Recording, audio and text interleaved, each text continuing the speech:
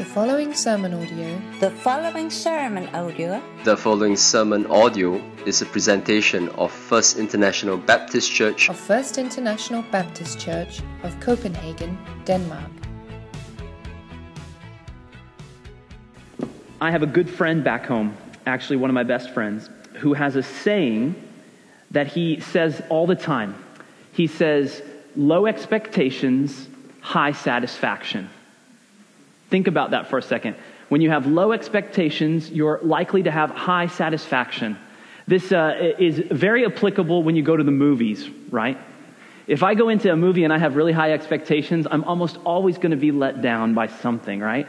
This could also be true at concerts or when you have your birthday, right? We always have high expectations for our birthdays, and then if it's a little bit of a letdown, it can be kind of disappointing, right? So my friend Lee lives by the expression, low expectations, high satisfaction. And I found that actually it's very helpful to have that mindset as I go through life, is that when I don't expect too much, it's rare that I'm disappointed. Well, I can illustrate this one time in my life. A personal story that was very true was when I turned 16 in America. Those of you from the U.S. will know that that's a big date in your life because if you're lucky, you can get a car, you can get a driver's license when you turn 16. And all of my friends were going to have a car. But my parents had told me, you know what, you might not get a car, actually. And if you do get one, it won't be fancy. So I had very low expectations. So my satisfaction was very high the day when my dad drove home in, check it out, a 1990 gold Toyota 4Runner. Oh my gosh. Look how cool I am in that picture. I got my backpack. I'm going to school and my car was made of solid gold. Man, that was so cool. But I had low expectations, and so when the car showed up and my dad and my mom allowed me to drive it, I had a super high satisfaction. Well, the inverse of this principle is also true. So I want to tell you one other story about my life that was the inverse of this. It was when I had really high expectations, and maybe the result was not what I had anticipated, and that was on my wedding night. Okay, so hold on.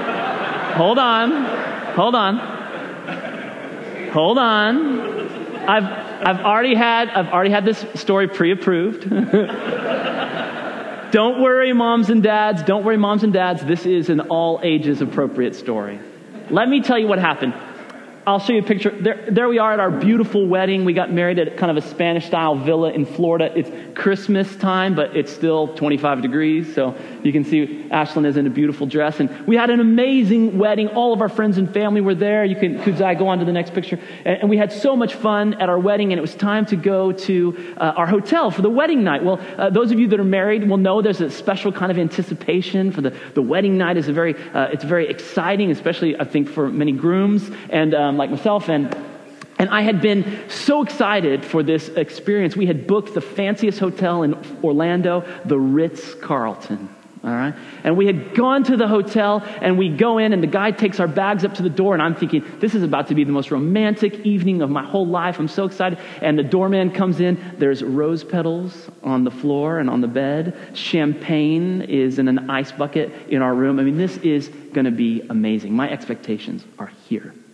And we come in, and the guy drops our bags off, and I walk to the door with him, and I got my tip. I'm ready to really bless him with $5. And so I turn to the guy and go, here you go, sir. Here's your tip. And he's like, oh, okay, good. Have a great stay. And I'm like, we will. And he kind of winks at me, and I kind of wink at him, and we're like, yeah, all right. And so I close the door, and when I turn around, you won't believe what I see, is that in the 30 seconds that it's taken me to show the doorman out, Ashlyn has put on an old pair of sweatpants, an old t-shirt.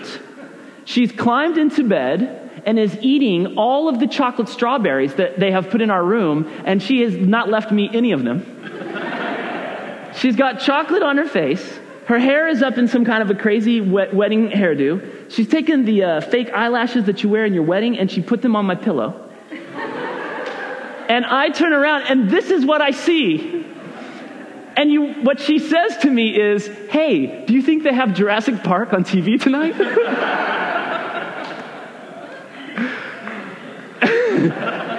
And so my expectations quickly changed. I had never anticipated that on my wedding night, I would be joined by computer-generated dinosaurs.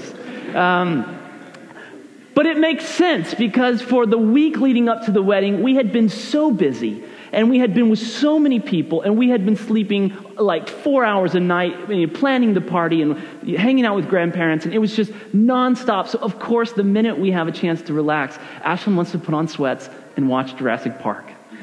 Okay? And so my expectations had to be adjusted. And today we're going to talk about a little bit of this, what we expect from life. And I've talked about how low expectations can yield high satisfaction. I've talked about how too high expectations can be disappointing. And then there's a third option that I'd like to tell you about today, and that is that sometimes when you have no expectations, you have the most surprises.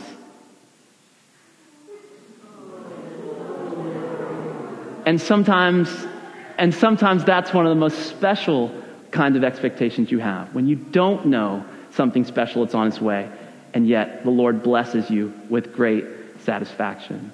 So, we're happy to announce to you all today as our church that we will have a little baby next summer, or this summer. And so he's going to have a lot. Yeah, thank you. Thank you.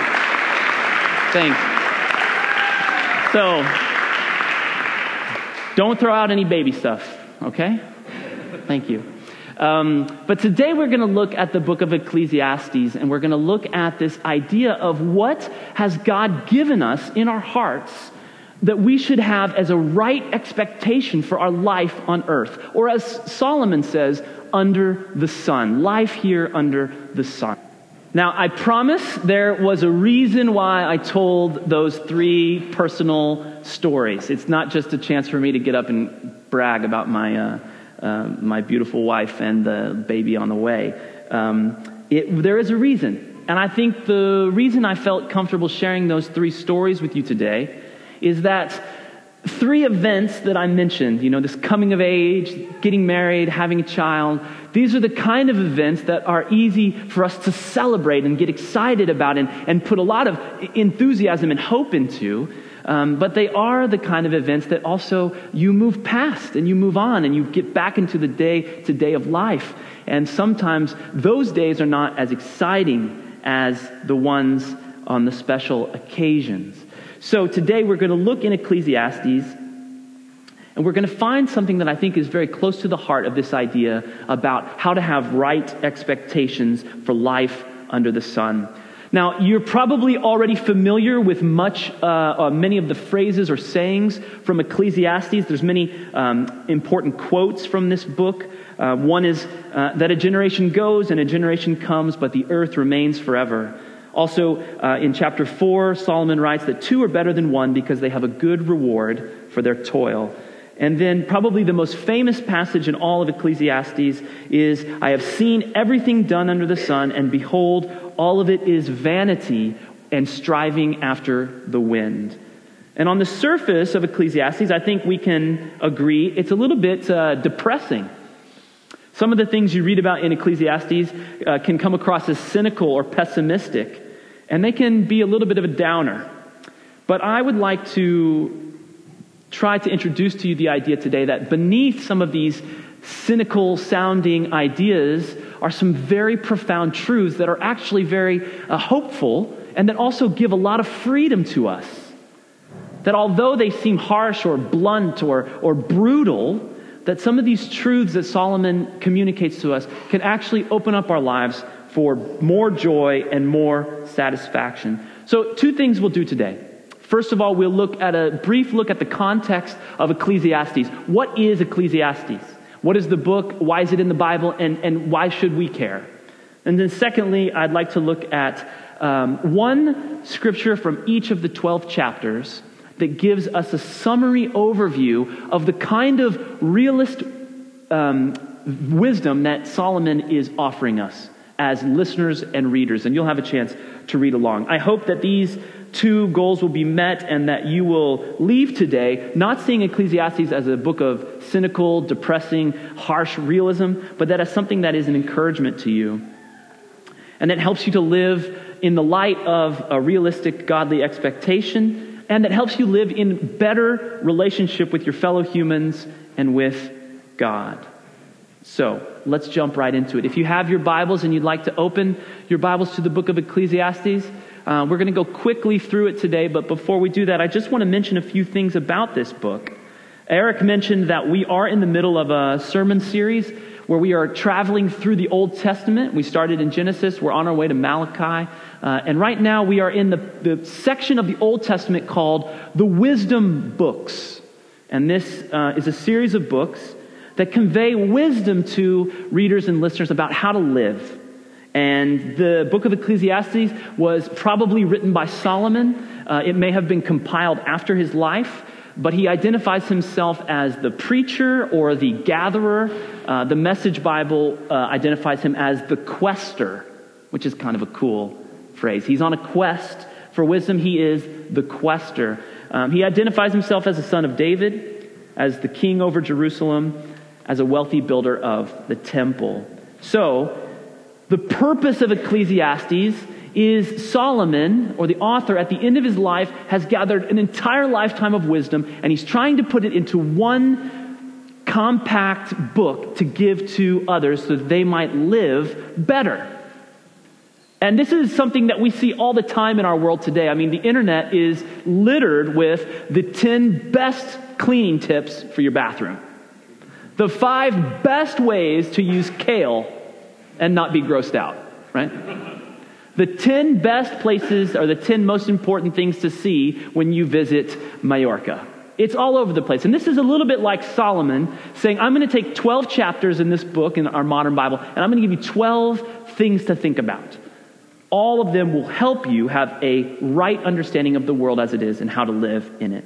So he says this is his goal. He says, I've applied my heart to seek and to search out wisdom of all that is done under the heaven, and it is an unhappy business that God has given to the children of man to be busy with. I have seen everything that is done under the sun, and behold, all of it is vanity. So that's Solomon's purpose. He's questing for knowledge. Ecclesiastes was written in the 9th century BC, and it fits in with the other wisdom books in this way. Psalms is wisdom about how to pray. Proverbs is wisdom about how to live. Job is wisdom for how to suffer. Song of Songs is wisdom for how to love. And Ecclesiastes is wisdom for how to enjoy life as it really is. How to have right expectations. So, one thing that we must assume before we look at the scriptures itself is this, is that Solomon is not writing to a Greek audience. And what I mean by a Greek audience is he's writing to people who already believe in God. He's not trying to convince them that there's a God and a creator who made them. He's writing to Hebrew people who already believe that. So you won't see anything in Ecclesiastes that we would call apologetics, where he's trying to convince you of a moral God that created men and women, because that's not his purpose. When you look at Greek literature, Greek philosophy starts from the idea that I have to figure out if there is a God. And once I figure that out, then I can figure out the morality. But the Ecclesiastes, as you might imagine, being a part of the Hebrew and Christian Bible, doesn't need to do that. It assumes that its listener believes in God already.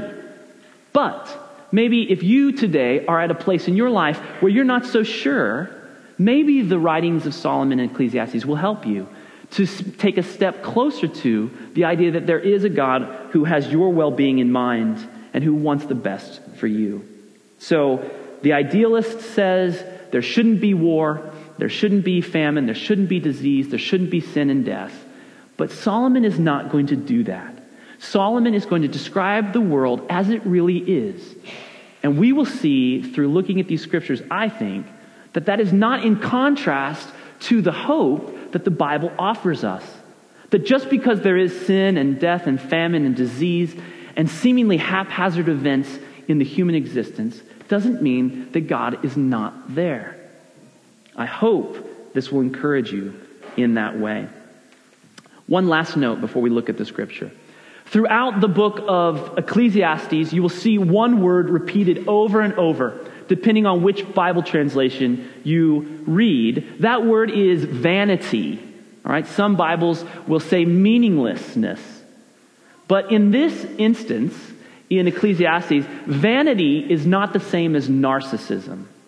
Narcissism means you're obsessed with yourself. And we use vanity in English to also mean someone who can't walk out of the house unless they look perfect. And then as soon as they arrive at the party or at work or at church, they immediately go to the bathroom to make sure that they still look perfect, right? Vanity means you're obsessed with yourself or your appearance, or you're obsessed with something that is superficial. But that's not what the word he's using here is not that word. It's a word that's more closely linked to vapor or breath. So instead of saying vanities of vanities, all is vanity, you could also replace it in English with vapor. All is vapor. All is fading away. So one of the translations might say vapor. Some say breath. Some say mist. So when you hear vanity in Ecclesiastes, keep in mind, he's not talking about somebody who's self-obsessed. He's talking about things that are passing on, that are disintegrating or evaporating. That's what he means by vanity. So at this time, we are going to plunge into Ecclesiastes. And here's what I want you to do. I'm not going to try to dive into a deep theological explanation of all of these passages. We don't have time for that today. This is my goal for you and for myself. You know, as we have started to think about this child that is going to be living in our house, this small baby that will look at me for advice and for wisdom and, you know, for food and all these things, I'm a little bit terrified, to be honest with you. And I know all the dads in the room are going, you should be. But as I've been reading in Ecclesiastes the last 2 weeks, this has been on my mind. If my son was walking with me on the road, or sitting with me at the table, or in my workshop, or in my fields, or whatever, how would I pass wisdom on to him? Now, we don't know if it's a boy. I have my fingers crossed. But what I thought I would try to do today is, as we look at these 12 passages from Ecclesiastes, we're going to go very quickly. But I'm going to read the passage to you, and you can read along on the screen. And then I'd like to imagine how I might communicate that truth to my son or daughter. And I want you to imagine how might this same truth that Solomon has gathered influence yourself or someone that you love and care about. That could be an employee in your office. It could be a child in your home. It could be a friend. But that's what I hope to do. So I'm not trying to be overly sentimental. I'm just trying to process the scripture and make it applicable into my own life. And I hope that it will be an encouragement to you. So we'll go through all 12 chapters very quickly. Eric says you have to have 3 points. I said, oh yeah, we have to have 12 today. Here we go. Chapter 1 in Ecclesiastes. Solomon says this, all things are full of weariness. A man cannot utter it. The eye is not satisfied of seeing, and the ear filled with hearing. What has been is what will be, and what has been done is what will be done, and there will be nothing new under the sun. So I will try to teach my son that you are not so different from those people who lived long ago. You are not so different from those people who will live in the future. Your eyes and your ears can deceive you. When you are tempted to adopt a new philosophy and throw out the things that you were raised to believe, remember that the fear of the Lord is the beginning of all knowledge. Do not let your eyes and ears deceive you. In chapter 2, Solomon says, I said in my heart, come now, I will test you with pleasure, enjoy yourself. But behold, this was also vanity. And whatever my eyes desired, I did not keep from them. I kept my heart from no pleasure. In the next several verses, Solomon indulges in every appetite, in wine and in laughter, in great works and in accomplishments, in building, in buying male and female slaves, in gathering herds, and in the end he finds that it's all vapor. And so I will try to teach my son that the pleasures of the world will never satisfy your soul, because your soul wants more than this world can offer you. In chapter 3, Solomon says this in his wisdom, I saw under the sun that there is in the place of justice, even there was wickedness. And in the place of righteousness, even there was wickedness. I said in my heart, God will judge the righteous and the wicked, for there is a time for every matter and every work I perceive that there is nothing better for men than to be joyful and to do good as long as they live. And so I will try to teach my son this. There will always be injustice in the world. Do not add to the injustice. Do as much good as you can. Stand up for the oppressed. Walk in righteousness. Take joy in your life, and in his time, God will judge all people. Chapter 4. Solomon says that two are better than one because they have a good reward for their toil. For if they fall, one will lift up his fellow, but woe to him who is alone when he falls and does not have another to lift him up. I will tell my son this. Life is difficult. There are many difficult places in life, but you were not made to struggle alone. You were made to help carry the burdens of others and to allow others the opportunity to help you carry your burdens. Be someone who lifts others up and let others lift you up as well.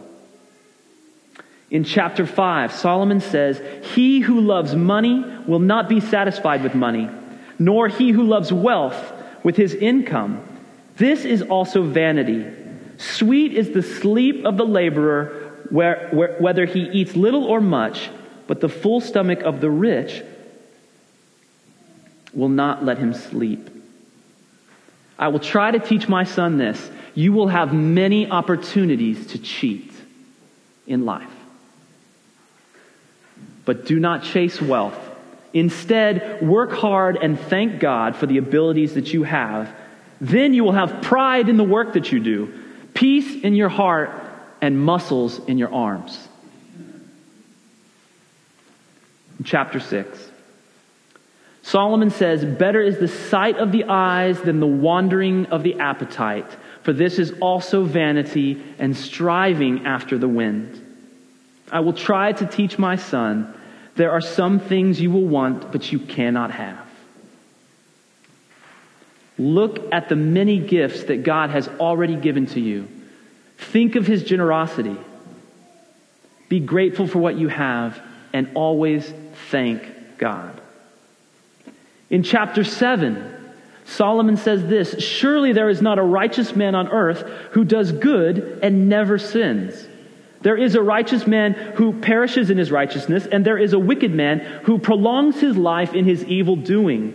It is good that you should take hold of this, and from that withhold not your hand, for the one who fears God shall come out from both of them." I will try to teach my son, no one is perfect. No one is just one thing. We are all guilty of sin, and we are all capable of doing great things. There will be many times in life when you do not know what to do, which path to take, which decision to make. In those times, turn to God and your parents and ask for wisdom. In chapter 8, Solomon says this, "Keep the king's commands because of God's oath to the king. Be not hasty to go from his presence. Do not take your stand in an evil cause, for the king does whatever he pleases. For the word of the king is supreme, and who may say to the king, 'What are you doing?' Whoever keeps a command will know no evil thing, and the wise heart will know the proper time and the just way." I will try to tell my son that you will always have an authority above you. It will be a teacher. It will be a coach. It will be a boss. It will be a general. It will be a governor. Be respectful of the authorities over you. They may oppress you. They may do evil. You may disagree with them, but you should be known as someone full of respect and kindness. You, my son, should remember that Jesus is the King of Kings.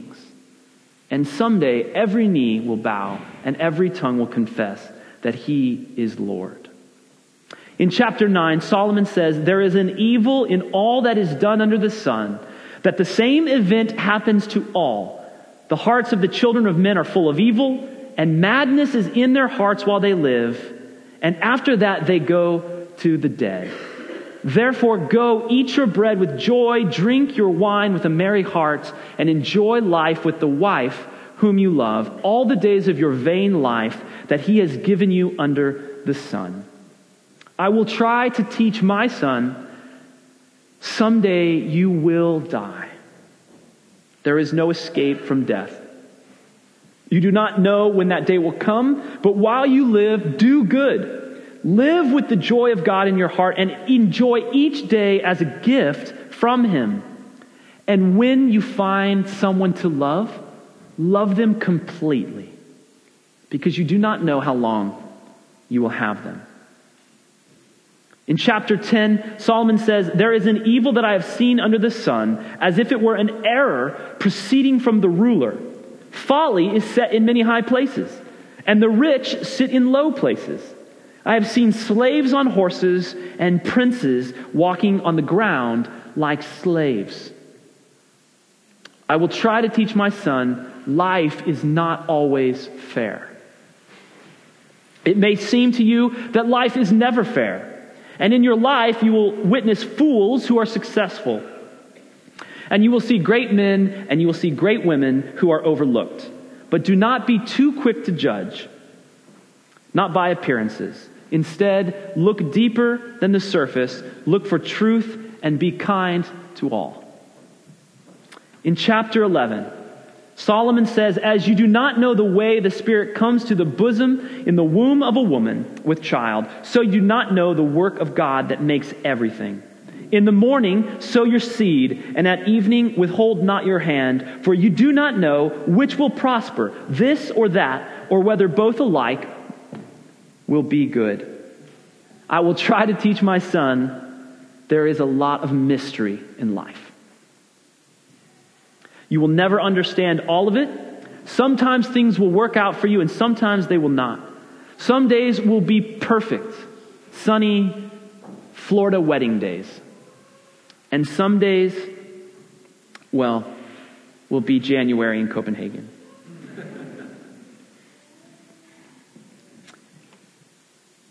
Some days will be unspeakably hard. So, while there is light, walk in the light. Live as wisely as you can, trust in God who loves you, and enjoy all of the gifts that he has given you. And finally, in chapter 12, Solomon says this, remember also your Creator in the days of your youth, because the evil days come and the years draw near, of which you will say, I have no pleasure in them. The end of the matter is this, all has been heard. Fear God and keep his commandments. For this is the whole duty of man. For God will bring every deed into judgment with every secret thing, whether good or evil. And so I will try to teach my son this. There may come a time in life when life itself is a burden. There may be a period of suffering before death, but between now and then, before you are old and sick, before joy has left your bones, use these years that you have to remember the one who created you and who gives you so many blessings and gifts of pleasure. And then, when you do die, as you, like all of us will, you will go to your Father in heaven in joy. 12 chapters in Ecclesiastes. There are many, many other wise, profound sayings in the book. Many of them, I think, will touch your hearts in a deep place and stir you to question, and stir you to wonder, and stir you to confusion or to dread or to any of these things that the book offers. But I challenge you to do this week. Read 2 chapters from Ecclesiastes each day and see if the Lord does not speak to you and offer you a personal message of his own. You see, when we read Ecclesiastes, it's clear what the author is trying to take away from us. He's trying to take away the false expectation that in life, under the sun, we will find ultimate satisfaction. That's the big picture. That's the red thread that runs through all of Ecclesiastes. That under the sun, that phrase that Solomon uses so often, you will not find the satisfaction that your soul longs for. Consider Solomon himself. He was the son of David, the greatest king in all of Israel's history. He was the builder of Israel's first and greatest temple in Jerusalem, the greatest architectural accomplishment of his generation. He was given a special measure of wisdom by God himself. He had 700 wives and 300 concubines. He was the wealthiest man in his generation, and yet he found that all of it was vapor. Consider that. Perfect genealogy, great accomplishments, 1,000 women at his disposal. Wealth beyond our imaginations, and yet he found all of it to be vapor. So if you've ever imagined, if I could just reach this salary level, if I could just reach this attractive level of partner, if I could just accomplish this goal through my career, then I will have arrived. Solomon's purpose in Ecclesiastes is to blow up that idea. You can't find the satisfaction your soul wants under the sun. What about us? What do we expect from our jobs? Will our work satisfy our soul's longing for purpose? Will our relationships satisfy our need for intimacy and affirmation? Do we expect that our personal philosophy or worldview will satisfy our heart's longing for truth? Don't we expect that pleasure will fill in all the gaps on the places where we fall short of our expectations? But I think if we're completely honest, if we were totally open, many of us would say we still don't feel fulfilled. Those of you that are religious can still feel empty at times. Those of you who are still searching can feel empty at times. The whole point of Ecclesiastes is that you will always feel empty this side of heaven. You will always feel it. I will always feel a little bit of emptiness because I am not with the one who created me. I think if we were honest, most of us would agree with that. Solomon's answer to the question of human self-fulfillment was this: stop trying to fulfill yourself. Instead, remember your Creator, fear God, and keep His commandments. This is the whole duty of man. For God will bring everything into judgment with every secret thing, whether good or evil. As I close today, I want to fast forward and leave Ecclesiastes behind for a minute. Because I said at the beginning, Ecclesiastes is a little dark, a little depressing. It can be a little cynical and a little... I noticed that as I started preaching, the sun went away too, which is a little unusual. Ecclesiastes can be a little bit hard to swallow. So this is what I'd like to do. I'd like to fast forward 900 years, 9 centuries later, to Palestine, where Jesus Christ would come and live under the sun. And in doing so, he would bring together the dust of the earth. Solomon says, we're all just dust. Jesus would come to symbolize, and he would come to be the combination of the dust of the earth and the divinity that lives above our world. And his life, Jesus' life, his teaching, and his passions have given men and women access to the very heart of God. Listen to what Jesus says in John chapter 14. He says, I am the way and the truth and the life. No one comes to the Father except through me. If you had known me, you would have known my Father also. From now on, you do know the Father, and you have seen him because of Christ. You see, there is more than the vapor of the passing of life. And Jesus invites us to experience a new kind of life, a life abundant, that can only be known in him and through him. This is the promise of God to us through Christ. Let not your hearts be troubled. Believe in God and believe also in me. In my Father's house there are many rooms, and if it were not so, I would have told you that. But I go to prepare a place for you. And if I go to prepare a place for you, I will come again and I will take you to myself, that where I am, you may be also. So, from the perspective of Jesus, the end of the matter, when all has been heard, is this: the soul's satisfaction cannot be found under the sun, because it can only be found in the Son of God, who is Christ Jesus, our Lord. Let's pray together. This has been a presentation of First International Baptist Church of Copenhagen, Denmark. To listen to more sermon podcasts or to learn more about FIBC, please visit www.fibc.dk or facebook.com/FIBCCPH. Thank you for listening.